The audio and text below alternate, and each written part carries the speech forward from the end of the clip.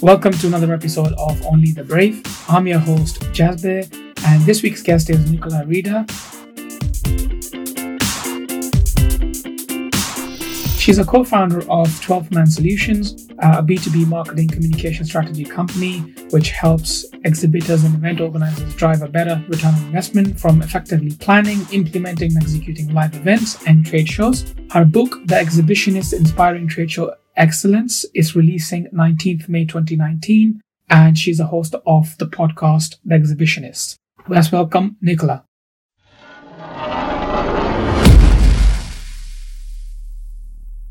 How are you?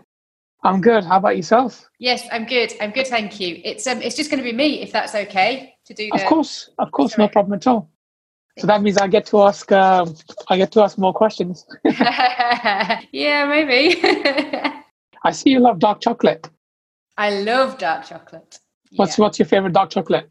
Do you know, I would probably go up to sort of 90%, something like that. They're really, really bitter type chocolates. So I'm not an expert. I still buy like supermarket brands, but I'm not a Cadbury Bourneville either. So I would go and buy some of the Lindt dark chocolate if I was in there. I normally buy Lindt 90%, and recently I went to get the other one, the black one. It's called Monuments or Montezuma. Sorry, that's the one, Montezuma, which is 100% dark chocolate. And I'm on this keto diet, which is fat diet. And I didn't realize, I thought I'm hungry. I didn't have anything else. I said, you know what? It's keto diet, it's fat. I'm going to have the whole slab. I have the whole slab. And oh my God, I had migraine for 3 days. And then I Googled, what the hell, what's going on? And then I find out that it has something called Tyrone, something along those lines. And that gives you migraine.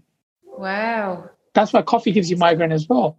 Yeah, I mean, I think I tend to have just this like quite small bars in the cupboard, and if I've been for a run, it's supposed to be quite good after you've been running to just give you back some of the vitamins and things that you need after the minerals when you've done that. But yeah, it's like a piece at a time, but a whole bar, wow.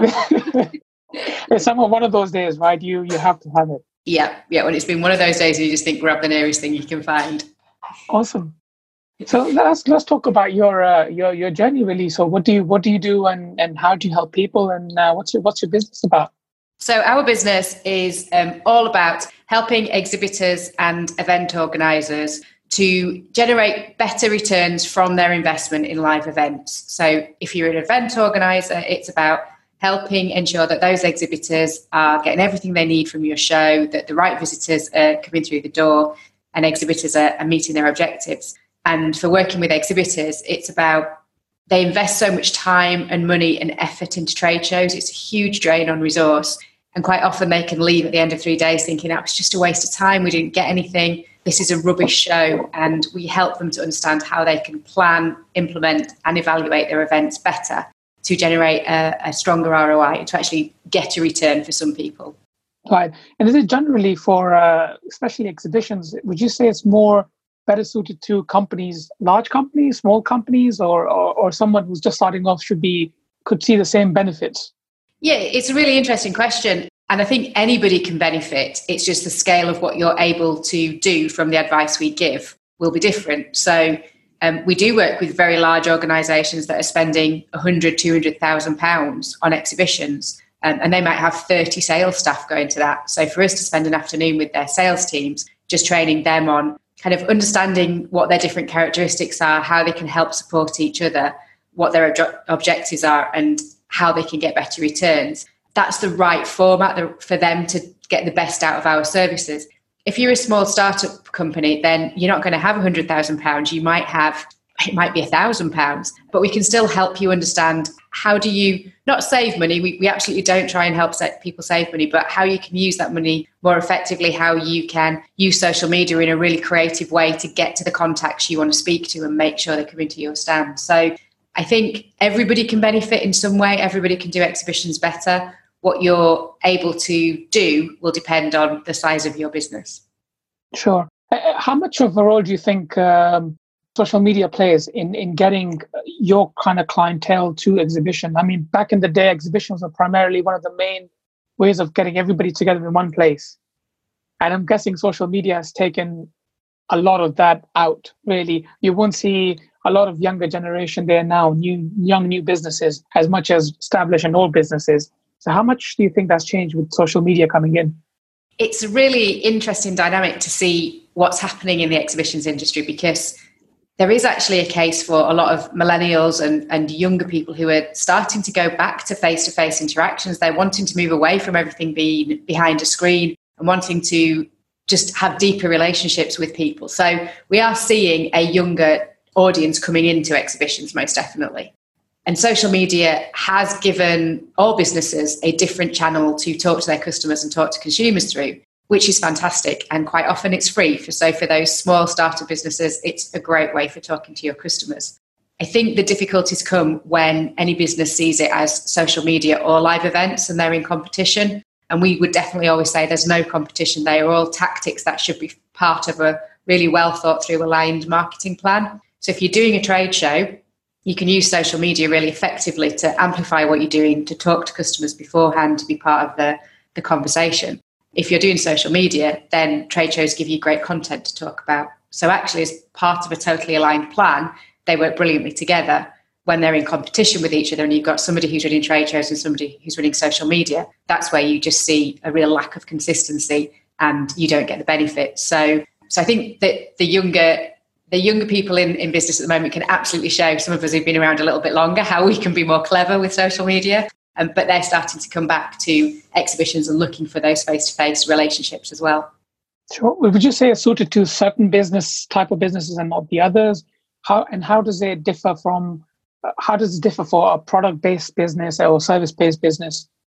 I think if any business understands their proposition and understands what problem they solve for their customers, they can have success at a trade show.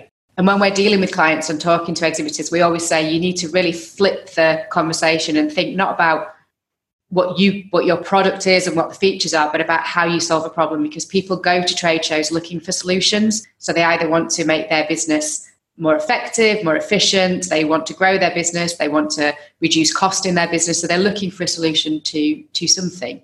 There are some sectors that definitely play a little bit more strongly to trade shows. So those events where you have got products where you can, for food and drink, for example, where you can just hand out samples. It's an amazing theatre to try a new flavour or to try a new blend. And I mean, you can get so fat walking around those trade shows. Everybody just hands you food. So that's quite an easy way to create some engagement and for people to really enjoy and feel part of a show. I think if you're a services business and maybe if you're just, accountancy or law, and please all the accountancy and legal firms out there, don't shoot me, but there's a case, but it's more difficult to talk about what you offer as a USP and what you offer differently to your competitors. But equally, as soon as you say I'm an accountant, somebody understands that straight away. They know what your business is. They know what you're offering. So I think any business can be successful. There are some sectors and markets where it's easier to bring it to life and be creative and be engaging than it is for some kind of fairly traditional service businesses. Yeah, I mean, that's very interesting you said about food and drink industry. Anybody going to that exhibition, most likely it's a day out for them, if they're going for that purpose. And probably they won't want to stop at a stall which says accountancy or one of those kind of professions. And so how did your journey begin? How did you get into your business and exhibitions and marketing side of the things? So my journey started about 20 years ago after I'd graduated and has been fairly corporate ever since. So I'd been with big international organisations in various sales and marketing roles, for example, Asda and Mars, and worked for an international brewer more recently. And I'd always worked in trade shows as part of those roles and just loved the environment. So people kind of call me a little bit geeky because I love the trade show floor, but I just think it's amazing when you get out there and see what exhibitors are doing and seeing what they do with their graphics and how they're bringing their products to life. So decided to set up my company in partnership with my husband just over 6 years ago now. And it was a general marketing consultancy offering PR and communication support, video, research, or all the kind of classic PR services really, and live events as part of that. And we were starting to do more and more with them, getting more excited, building up our expertise all the time, and just thought, we're going to spin this out as a completely separate division. So we still do some of the traditional marketing support. It goes hand in hand with exhibitors. They still need press, media relations, they still need copywriting doing. So we'll still do offer those services. But really we're focusing now on exhibitions, because we worked with event organisers for a number of years, and we just got really frustrated by hearing exhibitors who kept saying that was a waste of time, that was a rubbish show. And we just thought there's got to be a better way. There's got to be a way to help people get more value for money out of all this investment. Right. So, and did you both leave your jobs at the same time and jump into this business, or was it a gradual process? So my husband had a variety of jobs. He'd worked in the energy sector, he'd worked in the police, and latterly worked in the charity sector, helping adults with learning disabilities. And absolutely loved that area and the fulfillment from that job and helping people and solving problems. But it being a charity, that comes with its difficulties in terms of financing. And Steve took redundancy to free up some money for additional staff elsewhere in the service, and helped out in a number of support roles then for suppliers into the brewery I was working for, doing trade shows and events and various things. And he set up the business 12th Man Solutions as kind of that extra pair of hands, really, when you know a job needs doing, you don't really know where to put it in your organisation. So let's just bring in the 12th man, the sporting analogy, and sub him in for the time that we need something. So he was already running that business and had been for about 3 years, when I then became free to look for other options and thought, do you know what, actually with the skills I've got, they align pretty well with the skills you've got. Let's just give it a go and see where we get to, and hence the birth of 12th Man Solutions. Wow. Okay. And a lot of the times they say, don't get into business with your family, or especially if you're partners. And so how does that work? I know you're both into your music, and that's the key thing you have in common.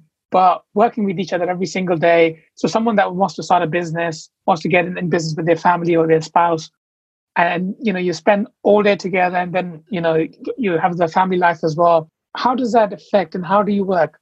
It's something we get asked all the time. And if people ever see us apart, sometimes we kind of get that questioning look of, where's the other one? I can't believe you two are actually alone. You're not joined at the hip.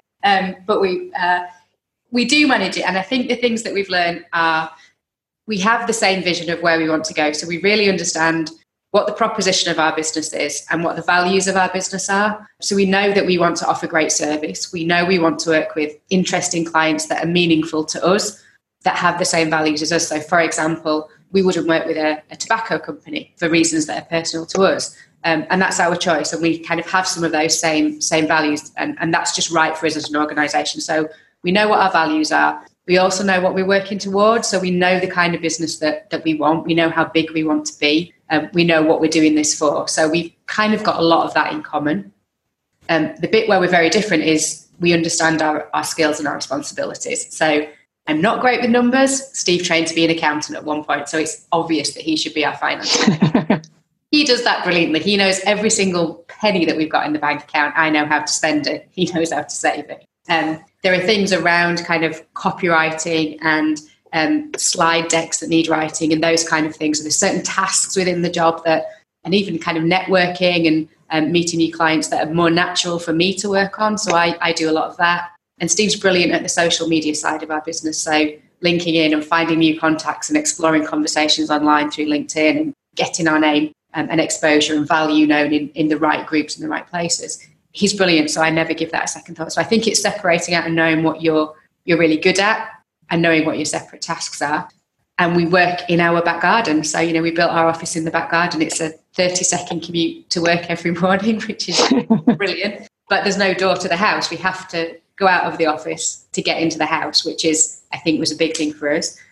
And we'll sit at desks that are a metre apart with our headphones on, listening to our music, getting on with our work. And we might not speak all morning. So we'll have a bit of lunch and we'll go for a walk for an hour at lunchtime and just catch up on what have you been doing today, what you're struggling with, what can I help you with, and get that headspace. So we argue like you would with any work colleague. We disagree about things. But you've got your best buddy with you the whole time. So anything that comes up, you can tackle together because your best mate's doing it with you. So it makes it a whole lot easier.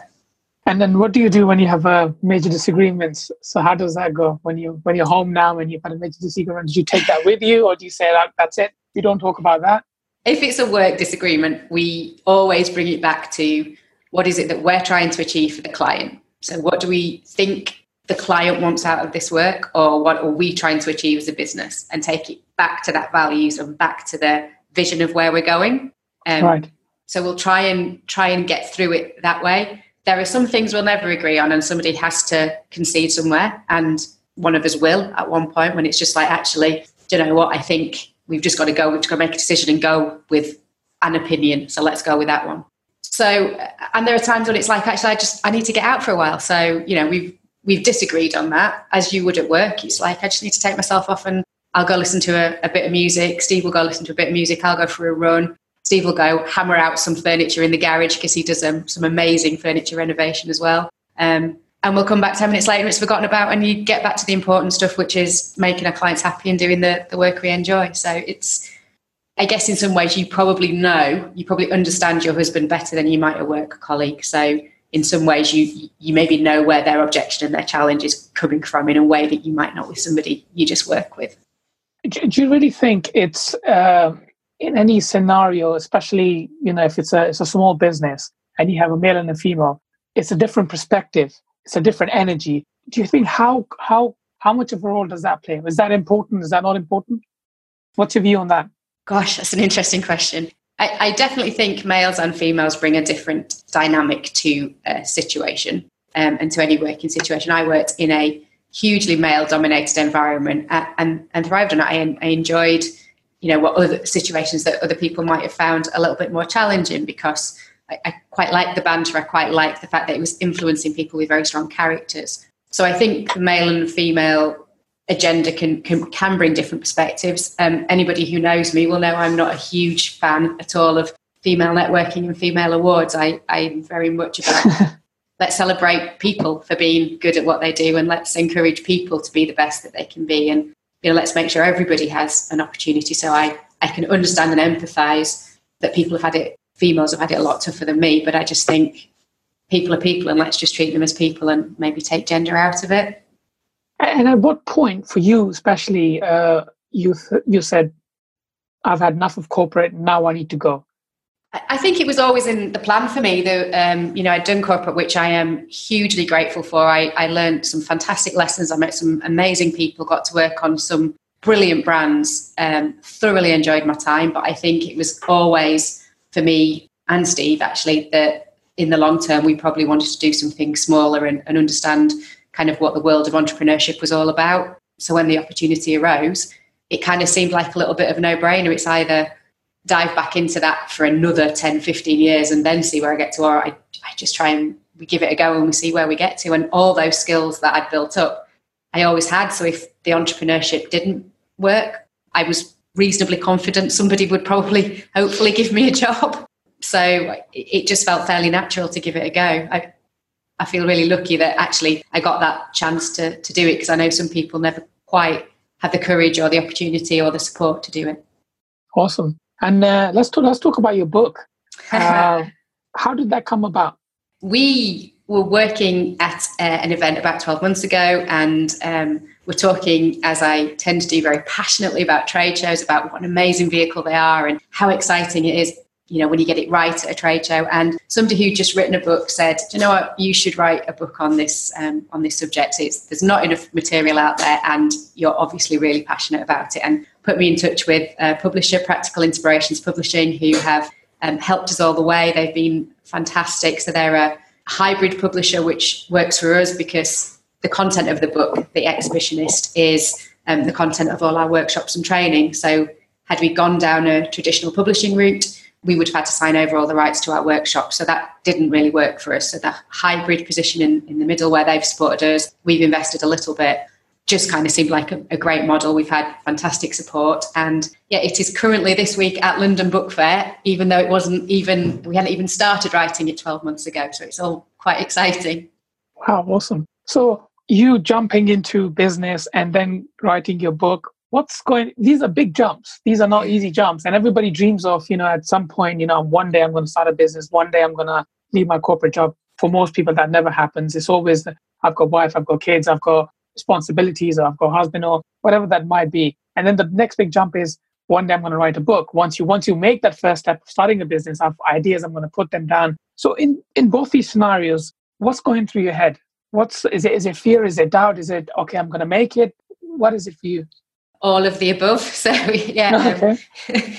Huge amounts of doubt and fear and anxiety about can we do this? And certainly in our business, it involves us both. So we haven't got somebody in a very secure long-term employment who's earning a really good salary. If our business fails, then we both fail. So it's kind of double the risk almost, but it's double the excitement and double the reward if it works. So yes, lots of fear, lots of anxiety. We took a lot of reassurance from clients who just gave us good feedback to say, you guys do know what you're talking about. You are good at this. People do value your opinion. And the more people we spoke to about, we're thinking of writing a book about how to be better at exhibitions, but we want it to be really simple and really practical. Everyone kind of just said, yep, I'd buy that. I'd absolutely buy that. So the writing of it was the easy bit. I do quite a lot of writing for the day job, so that wasn't difficult. The bit when you've handed it over and it's starting to become a book and you just sort of think, what if it's a load of rubbish? Why would anybody believe me? Why have I got anything to say about this subject? And this imposter syndrome for entrepreneurs can be the most awful feeling that just keeps you awake night after night. And I think all we did was just seek reassurance in people who aren't just being polite for the sake of it, but people whose opinions you really trust and who tell you where you can be better, but that you have got value and you can add value to your clients. So they are big jumps, but if you don't take big jumps, you don't get big rewards. So you've just got to go for it, take some calculated risk and hope for the best. And I think that's what we did. Awesome. I believe you have another book in the works as well. Well, I've got an idea for a book. Whether Steve will let me take more time off to go and write again for 2 or 3 months, I'm not sure. But yeah, my family have a family business as well. And we've got my mum who's looking to transition out of the business, my brother who's looking to take it over. And it's just a really, really tough time for family businesses to understand, how do you make that happen? How do you make it fair? So I think it would be really interesting to do some research around kind of how other family businesses have done it. And is there any practical advice? Because there's a lot of corporate advice for very big companies. But if you're a small kind of, maybe under 20 people enterprise but you own property and you've got a reputation with the business, it's really hard to understand what to do for the best. So I've sneakily got my idea on the next book, but it might be a little way off yet. So what are the 3 or 4 key lessons you've learned along the way from, let's go day one, from you starting a corporate job to, even that's for a lot of people, it's a big step. Think planning out someone leaving university or college or dropping out of school and going, I'm going to do something. And we are taught to, get a job, work your ass off, save money, get pension and pay off your mortgage and that kind of thing. What was your key lessons along the way? So I think one of the first things is just having a really clear vision about what you're doing it for. So for us, we've got ideas about maybe having a place abroad in years to come. That's what we'd really like. And that's kind of the really long-term vision. So it's kind of having that, if I'm to do this, what am I doing it for? Why am I giving all of this up? Why is my life going to be better? And to have that. And every time it gets tough, just go back to that point of this is why I'm doing it. Don't undersell yourself in the early days. So I know the first few pieces of work we did were massively undervalued. And we now know what we're worth in the market. But at the beginning, we just thought, who on earth's going to pay for this? So ended up not charging very much for work that we should have charged an awful lot more for. So just really be clear about your value and your expertise and make sure you understand your proposition and why you're different right from day one.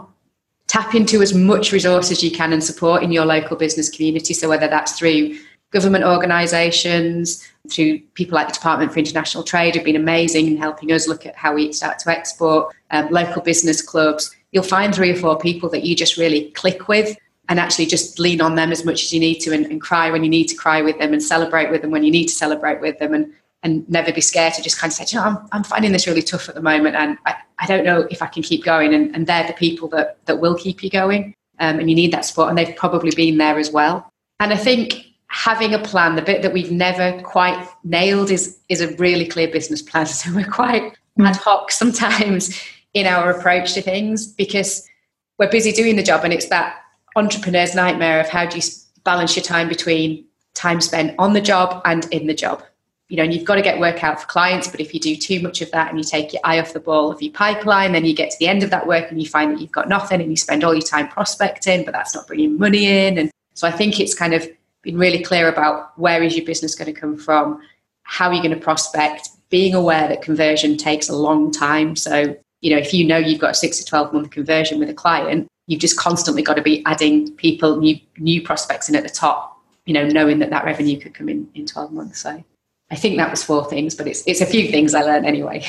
I mean, you were very, very lucky in the sense that you found Steve to, partner up with and work. And in your view, if you're looking for someone to partner up with or come on board, what kind of qualities, what kind of personalities, what would you look for?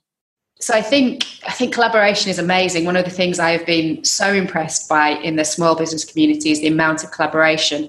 Working in big corporates, it's very suspicious and competitive, and you don't really talk to anybody outside of your organisation, so you get very tunnel vision. I think SMEs and small businesses have a fantastic opportunity to collaborate. So I think the most important thing is to collaborate with people who have your values. So if you believe in the same things and you believe in kind of the quality and how you want to work with clients and which clients you want to work with and what you stand for as an organisation, if you're all on the same page about that, then collaboration becomes much easier. I think it is good to have quite a balance. So I'm probably a little bit more of a risk taker than Steve is. So we balance each other out on that. He's definitely a late night worker. I'm definitely an early morning worker. But that works really well for us because I could write a couple of chapters, fire them over to him, he'd edit them overnight, and then I'd go back and write in the morning. So it's a really simple example of kind of just find a work pattern that works for you. And if you've got somebody who's happy to be the networker and the face of the company, that's great. If you've got 2 people who are wanting to be the face of the company, then it can sometimes get a little bit inconsistent and a little bit confused. So it's just understanding your roles. But you're going to spend a lot of time with them. So just people who you can get on with and who will stand up to you and who will challenge you, because nobody's ever right all the time. And you need to have those people who can kind of say, actually, I think that's wrong and I think we need to do something different, but have an adult grown-up debate about it. Awesome. And what would you say any regrets you have? Not doing it sooner, most definitely. So we've been talking about our own business for 5 or 6 years. Absolutely not doing it sooner. And if anybody's thinking about it but is scared, then please ring me and I'm happy to talk to anybody and say, just go for it. If you've got a great idea and you've got the passion, then go for it. I think, God, how many? Loads of regrets. I think some of the other ones are about spending too long over servicing clients a lot of the time and just wanting it to be absolutely perfect all the time. So our standards are very high, and sometimes we give people more than they pay for, and we're probably quite well known for that. So I think it's about being really clear about when is good enough, and that's not to say you shouldn't do good work, because you absolutely should do good work. But if you're doing great work that takes 10 hours, then charge the client 10 hours for it, if that's the quality that they want. I think not networking early enough. So we had a load of work coming in the early days, and we just worked on it and didn't get to know our local community. And actually, once we got out there and started networking with them, just found this huge amount of support and resources there to help us. I think don't get too hung up in funding and being worried about money, because there is money out there. There's a lot of money to help businesses, and there are ways of getting to it. So I think a lot of people just go, I can't because I haven't got the money. We'll just go and have the conversations about people, because there is quite a lot of business support available. So I think that's probably, I absolutely don't regret doing it. That's the main thing. The one regret I haven't got is that we took this journey and tried to make it go over, and whatever happens, it's it's been a fantastic journey. So definitely don't regret that. Is there any book or any person that's been very inspirational for you? Several. I think one of the most recent ones is Daniel Priestley, which probably everybody mentions. But I remember listening to a podcast just as we were thinking about what do we do with our book, and he was being interviewed, and he talked about writing his book, and he said, I could put 50 people on the road or even 10 people at whatever cost that would be for a sales force. It would be quite high, and the conversion would be quite low, and it takes quite a long time to see people. Or I can write a book, buy a copy of my book for £1.50 and send it out to 1,000 people, and then they can see for themselves what my expertise is, what I'm good at, and actually the phone calls will probably start coming in. And we've adapted exactly the same approach for our book, that we can try and get around all the exhibitors and all the exhibition companies and show them what we do, or we can actually just send them a copy of the book and say, this is what we do, can we help you add some more value to your event? So I think, it's the one that really stands out for me. Sure. So basically, the key thing is getting your ideas as quickly as possible on paper, and if you have enough material, turn it into a book, and that can be your best business card, your best presentation. Yeah, absolutely. So the strategy for us was never about we're going to be millionaires from writing a book, because we won't. The market isn't big enough for us to do that. But what it was about was building our reputation, being recognised for our expertise and where we can add value, being a different voice. So just being quite practical. So if you think of the Idiot's Guide to Type book, that's what it's very simple. It's very practical. It's ideas that people can do in any business. So it's been a slightly different voice out there at the moment. So it's using it as a marketing tool to generate leads, generate interest, establish our authority, rather than becoming millionaires from writing a book. Awesome. And then finally, what's big? What's coming up? What's next for you? We are just about to enter our really, really busy period. So we've got a number of big trade shows on the cards at the moment. So we're currently running the live theatres for food and drink shows down at Birmingham in April, and the FIT show, which is windows, doors and conservatories, which is far more exciting than that might make it sound. We're doing their live theatre in May. We're, I think, popping over to Houston for a week for OTC, which is the energy industry, in May. And then we've got a week at the Royal Bath and Western Show. So we've got lots and lots of events where we're working with clients, some more workshops for the Department for International Trade. So just trying to, and the book launch on the 16th of May, book launch into Amazon on the 16th of May. So it's a fairly busy couple of months for us coming up, lots of training and lots of new clients on board. Awesome. Any last words before we say goodbye? No, just thank you so much for the opportunity. We do our own podcast, and it's quite strange being on the other side of the microphone and thinking, oh my God, how do guests figure out what they're going to say and not get tongue-tied? So it's a really interesting experience. So thank you so much for the opportunity. No worries. I wish you and Steve the best of luck. And I know you're up to big stuff. So yeah, hopefully we can do another one at some time soon. Perfect. We will love to do that. So we'll look forward to that in the future. Great. Thank you. Thank you. Cheers. Yes. Thank you for listening. I hope you enjoyed this episode. And if you want to turn your idea into a business and escape the corporate rat race, then check out my Business Accelerator program, which takes you from idea to making sales.